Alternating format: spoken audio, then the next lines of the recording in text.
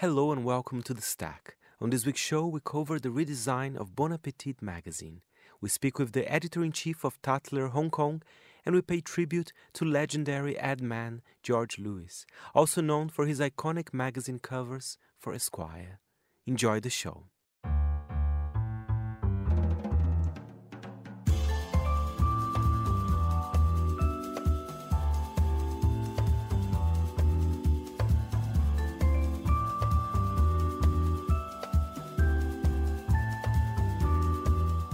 From Midori House in London, this is The Stack, 30 minutes of print industry analysis, and I am Fernando Augusto Pacheco. We start the show talking about the redesign of the food title Bon Appetit, always a favorite, right in time for their holiday issue. I had the pleasure to speak with Bon Appetit's creative director, Arsh Razuddin, about the changes.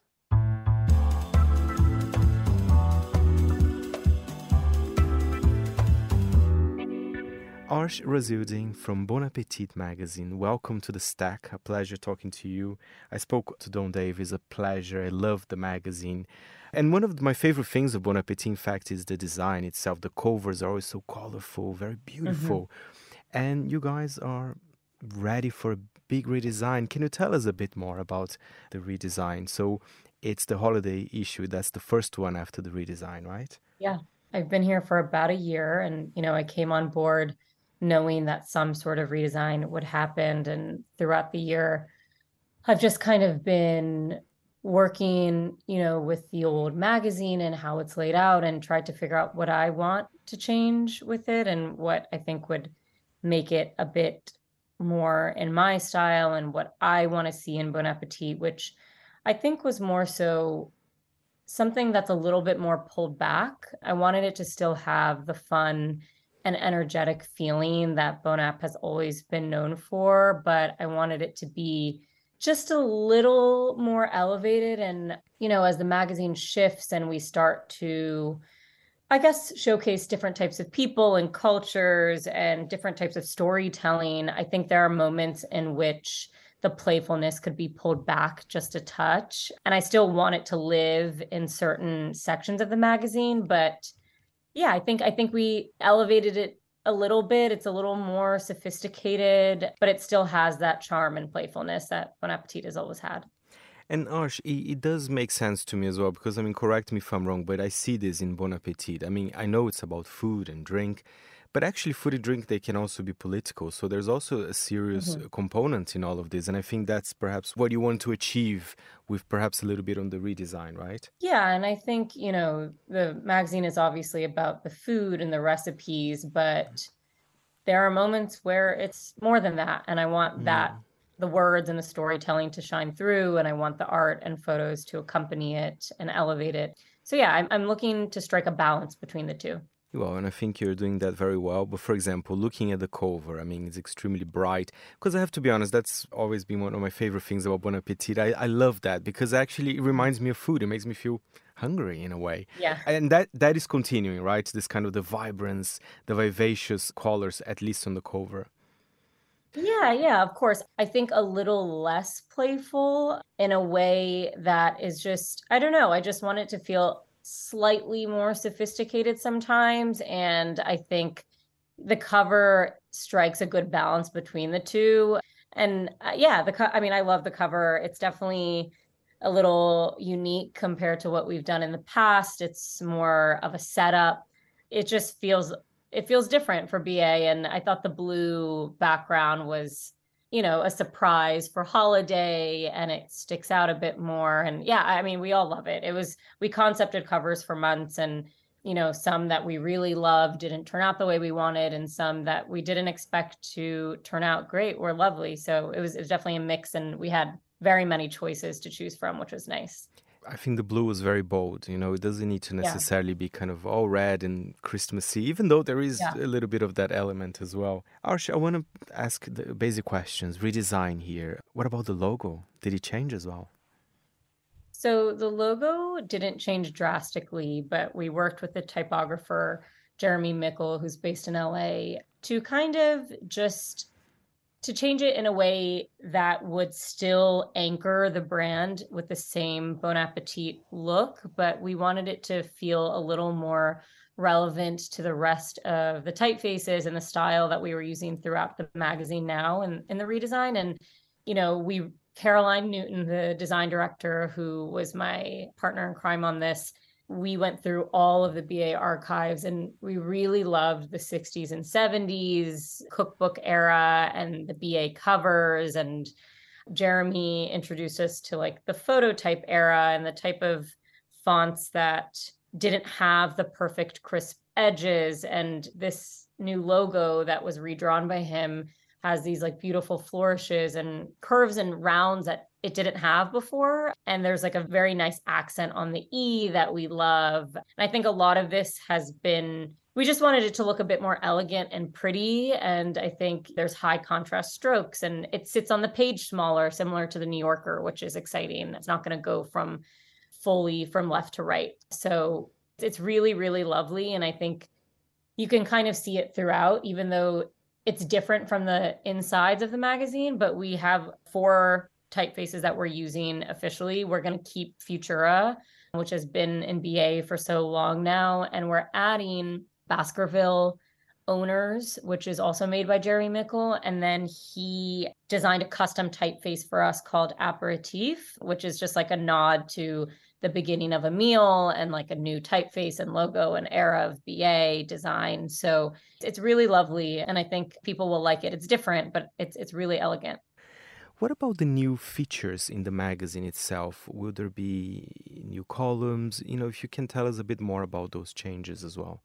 There's a few new columns in the front of book, and we restructured the magazine to make more sense editorially. For example, like Basically, which is a huge section that our readers love, that's usually in the back of book, we thought would make sense in the front of book, and it actually is what we're going to start with. And the new front of book section is called Table Talk, and there's an entryway into it. And then on top of that, we have 3 new columns, one called Small Plates, Big Opinions, which is going to be well-known chefs and what they feed their children. And the children can range from newborn to however old. I pitched a column that we actually are using now, which I'm excited about, called Eye Candy. And it's going to be a photo or visual essay on the cross juncture of food and art, whether that be photography or installation or ceramics. And it's going to be written, a 200-word little essay with it by whoever pitched, or hopefully people from the art team will pitch. But yeah, for anyone at BA to write about. So that's a really fun one. And then, we have a ton more coming. Those are the 2 new ones in this issue, but there are going to be a lot more moving forward. So in a way, those changes, they probably would not scare the usual reader of Bon Appetit as well. It's kind of perhaps a progression, right?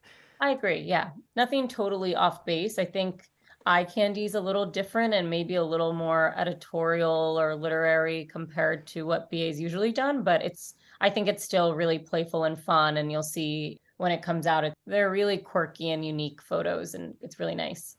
And Arsh, I know you told me you've been, I believe, a year at Bon Appetit, right? Yeah. As a creative director, did you always work with things related to food, or not really? You had perhaps a different background before. Yeah, I mean, I was an art director before this, but mainly in news and journalism media. Like I was at the Times opinion section, and I was at the Atlantic for a while. I mean, I've always loved food, and I think it's a really good fit for me, but I've never worked in it. Well, because you can do so much, perhaps, as a creative director with the colors, the playfulness. Yeah. Are you a good cook as well? I know you were talking that you're perhaps a little bit more of a home cook, you mentioned. Yeah, I'm definitely a home cook. I mean, I think growing up with 2 Indian parents, I can cook, and I can cook for a big group. It's not always pretty. I think the photos that I help direct on sets are way more beautiful than what my food ends up turning out with, but it tastes good, and I can cook for a big group. I'm not much of a baker. I have a little more trouble with that. I think I don't like to stick to rules. I go rogue often with directions and recipes and ingredients, which is not always a good thing, but with baking, I can't do that. So I'm definitely a home cook for sure.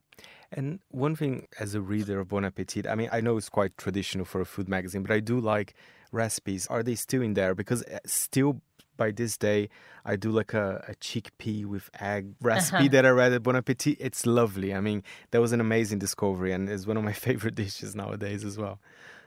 Oh, yes. I mean, recipes are still the number one. The food and the recipes are still the number one point of BA and the magazine. And like we want to keep pushing that. And the whole feature well is full of recipes. I think this one in particular was one of our highest recipe feature wells that we've had in a long time. There's a ton in there, and they range so vastly from a fancy frugal holiday party. We had a recipe of like Coke and wine mix for a drink, and then it goes all the way to a meatloaf. And then we have Noche Buena, like a Cuban holiday themed menu, and that is like a total different set of recipes. And we have a pulled pork, and there's just so much in this issue, and I'm so proud of it. And the recipes are still probably the number one goal for BA. It feels to me that the holiday issue for Bon Appetit, it feels like it's like a September issue for Vogue, right? Because I mean, the Yeah. holidays, I mean, that's all we can think of, food. Yeah, and I think that's where recipes really come in handy. Thanksgiving and Christmas and holiday just season in general and people getting together. So yeah, it's important. And I definitely think people reach for the magazine a bit more in this time. It's amazing. Well, finally, is there a special recipe in your family that you do every kind of Christmas or at the season? Doesn't Mhm. need to be exactly Christmas. You know, we don't celebrate Christmas in my family per se. So there's not one recipe that in the holidays that we do, but there are like warmer Hmm. soup and stews that just come with the season that we do. Like a nihari is like a South Asian dish with different types of meat. We use goat, and it's like a very spicy brown stew with, that's probably what we do the most. But our go-to family recipe that all of us wait for is a biryani, which I don't know if you guys have had, but it's just Yes. like a big rice dish. We use goat in it as well, and my dad makes it in a huge pot, and we all just kill it together. So Thank you very much, Ash. And Bon Appetit latest issue is out now.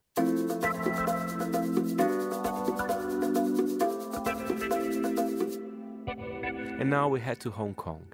At the end of last year, Jacqueline Sang became the editor-in-chief of Tatler Hong Kong, one of the region's most iconic glossy magazines. Monaco's Naomi Shu Elegant caught up with Jacqueline 1 year into the job to see how it's going.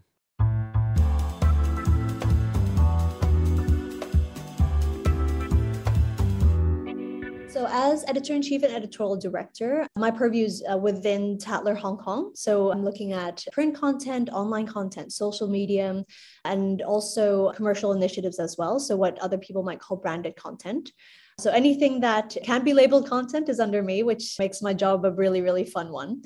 And there's also a lot of, I think, I'm working quite closely actually with the commercial teams and the sales teams, which is something that I think might not always be the case in other publication companies. Usually there's a very church and state approach, between editorial and sales. Like some editorial directors want to keep that line very, very clear.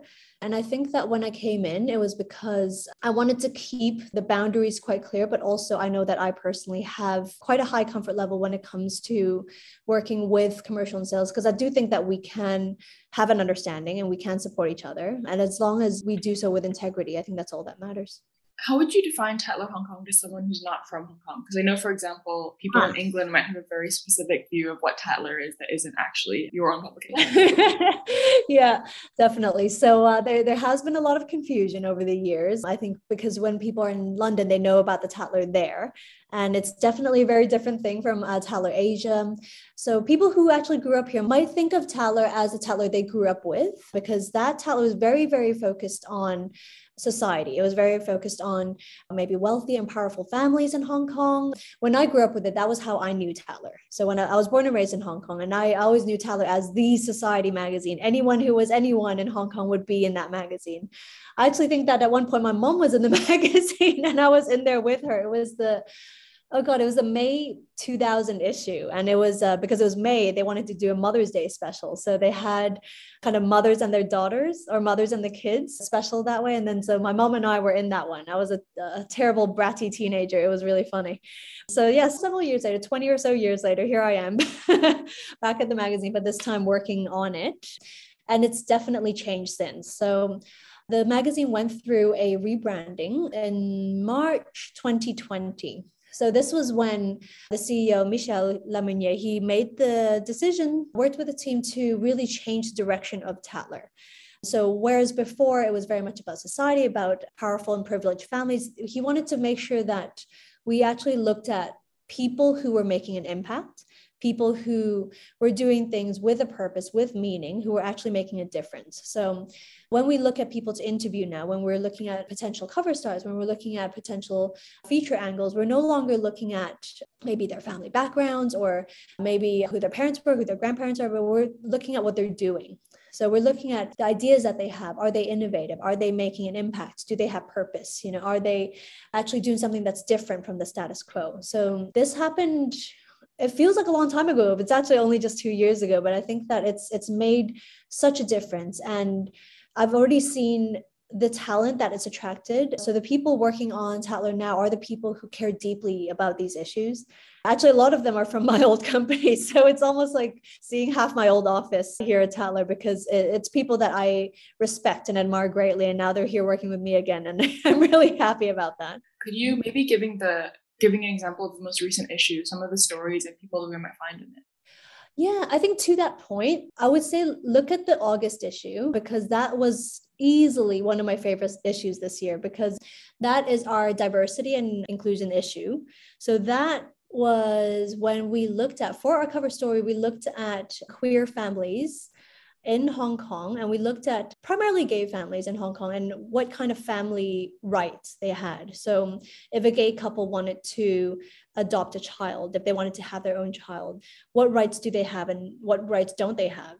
And we kind of sat there at a meeting room and we thought of this idea. We wanted to look into it, and we bit off a bit more than we could chew. We didn't realize what a big issue it was. So we spoke to lawyers, we spoke to couples, we spoke to families who, some of them were fine with being named, and some of them were actually a bit worried. They didn't want to get in trouble because I think the lines are so blurry, and I think the legalities can be a bit murky, so that they just wanted to err on the safe side. It was just fascinating getting into this story. And our writer, Sabrina Lowe, she spent weeks and weeks and weeks researching the story, writing and rewriting drafts, because it's so tricky to get right. You don't want to say the wrong thing. You don't want to express something the wrong way.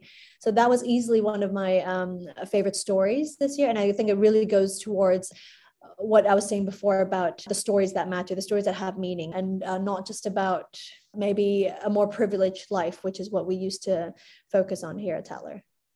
That's super interesting. I'm wondering, since you've come on as editor-in-chief, how have you balanced kind of wanting to inject so much of this new narrative into the magazine while at the same time maybe keeping alive some of that iconic glamour that people really associate with the brand? I think with how we cover luxury, that pretty much takes care of itself in its own way. I mean, we have Cherry Mui as our fashion director, and that girl is amazing. She is a Tatler ambassador. She's just come back from Paris Fashion Week, and she's been snapped by paparazzi. She's been, all over Getty Images even, and she looks incredible. But I think one of the most amazing things is she is so open. She's a lovely person to work with, and she is so genuinely interested in fashion. And I think when you have people like that working on your fashion content, watch content, jewelry content, you're immediately going to get an incredible kind of view on luxury that you can't get anywhere else. We don't want to just rewrite press releases, for example, about, the latest drop, the latest collection. We can cover those, but we want to cover it in a more meaningful way. So we don't want to be a content farm, for example. We want to really make use of the incredible talent we have in the company. We have these experienced editors, we have these incredible directors, and we really want to help them get their voices across. So you're sitting in a very interesting location right now that I think really encapsulates kind of the unique status of Tatler in Hong Kong. Could you tell us a bit about that? I am in Tatler House. Tatler House is a surface apartment, essentially. It's a Pacific Place across from Upper House. And I didn't realize how lucky I was. And I think I took it for granted because it is a wonderful location to be in. So it's a place that we use for small events sometimes, for client meetings sometimes. It is fully decorated with luxury home accessories. It's extremely beautiful from a design standpoint. It's very comfortable, and it's definitely a lovely place to be in between meetings, for example. Sometimes I'll come here and work from the dining room, the living room, if I have that awkward 45 minutes in between events or meetings. And it's definitely, I think it's so on brand to use a common term. It's definitely very, very Tatler in the sense that we do love this side of it. We do love the luxury aspect of it. And we do want, when we meet people, when we meet clients or when we meet interviewees, to be able to bring them here and for them to see that, look, we have a luxury lifestyle, but we do want to talk about things that matter. And the two don't necessarily have to be mutually exclusive. It can be, we can absolutely tackle both at the same time. Thank you very much, Jacqueline. And the latest issue of Tatler Hong Kong is out now. And now it's time for us to replay a very special interview for us. Back in 2016, Monaco's Tom Edwards spoke to George Louis, the iconic ad man. He did fantastic covers for Esquire magazine, including the one with Muhammad Ali. He died last week, aged 91. But here's our little tribute from the Stack to him. And in this excerpt from the interview, he talks about his work at Esquire. Many people still think that I was the art director at Esquire magazine. I started my ad agency in 1960. It was a great success. It was the beginning of the creative revolution. Then the editor of the magazine, Harold Hayes, who was fighting it out with a few other editors to get the top job, was watching my career, reading about me in the Times and all of, and magazines all over America. The day he became the #1 editor, he called me up and asked to have lunch with me. And when he sat down, and the first thing he said that came out of his mouth was, "George, is there any way you can help me figure out how to do better magazine covers?" And I asked him how he produced them down, and he said, well, first we have a meeting of everybody at Esquire after working on an issue, and we decided what article we should do a cover on. I said, yeah. He said, and then some of us would all come with ideas, and we'd choose 4 or 5, and we would comp them up, at which point I said, oh my God, group fucking grope. He said, what? I said, group grope. Is that the way you work with James Baldwin? Is that the way you work with Norman Mailer? No, of course not. So I said, what you have to do is you have to get somebody who doesn't work at Esquire to take a look at what's in an issue. And if there isn't an idea there for 1, 2, or even 3 great covers, you got a lousy magazine.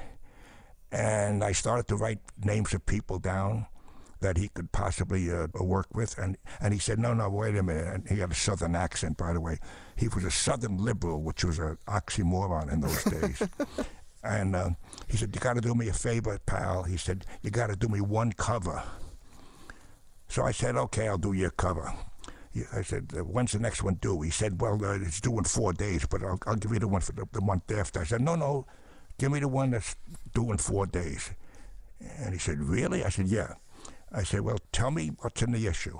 He said, well, I have to go back and get all the stories. I said, I don't want to read the stories. Tell me what's in the issue.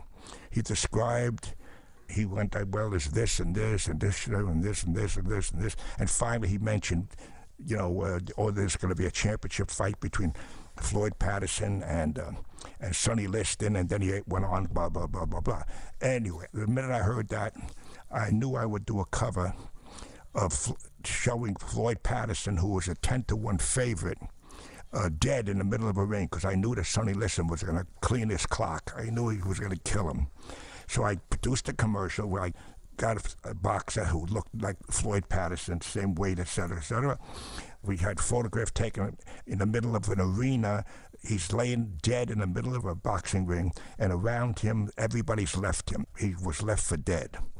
And I sent it to him. The editor thought I was crazy. You're calling the fight. I said, yeah, I'm calling the fight. But you're wrong. Nobody agrees with you.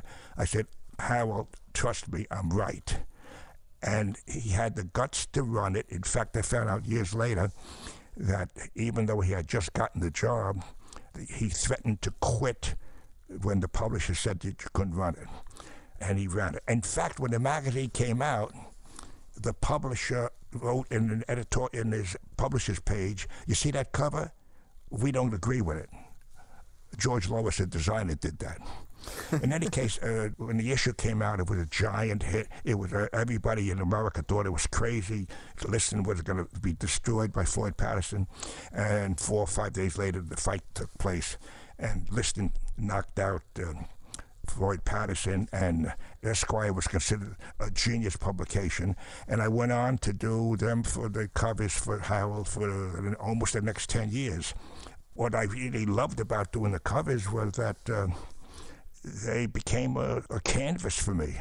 And not only a canvas for my graphic ability, but a canvas for my political beliefs. I was against the Vietnam War, against racism. I'm kind of a left-winger. And I was able to do 12 anti-war covers at a time when everybody in America thought the Vietnam War was an okay war. Can you believe that? You know. And again, people said, "Gee, what training did you have for that?" I said, I had never done a magazine cover in my life. That didn't matter. It was a graphic design problem, but it was a thinking problem. You know, I've only done one music video, Bob Dylan's Joker Man, and Kurt Loder and most critics in America think that I did it in 1982. Think that's still the best music video ever done. Every problem to me is a challenge to come up with something so innovative that you literally almost faint when you see the idea. That was the legendary George Lewis, and you can listen to the full interview on Monocle.com. Just look out for the episode with his interview back in 2016.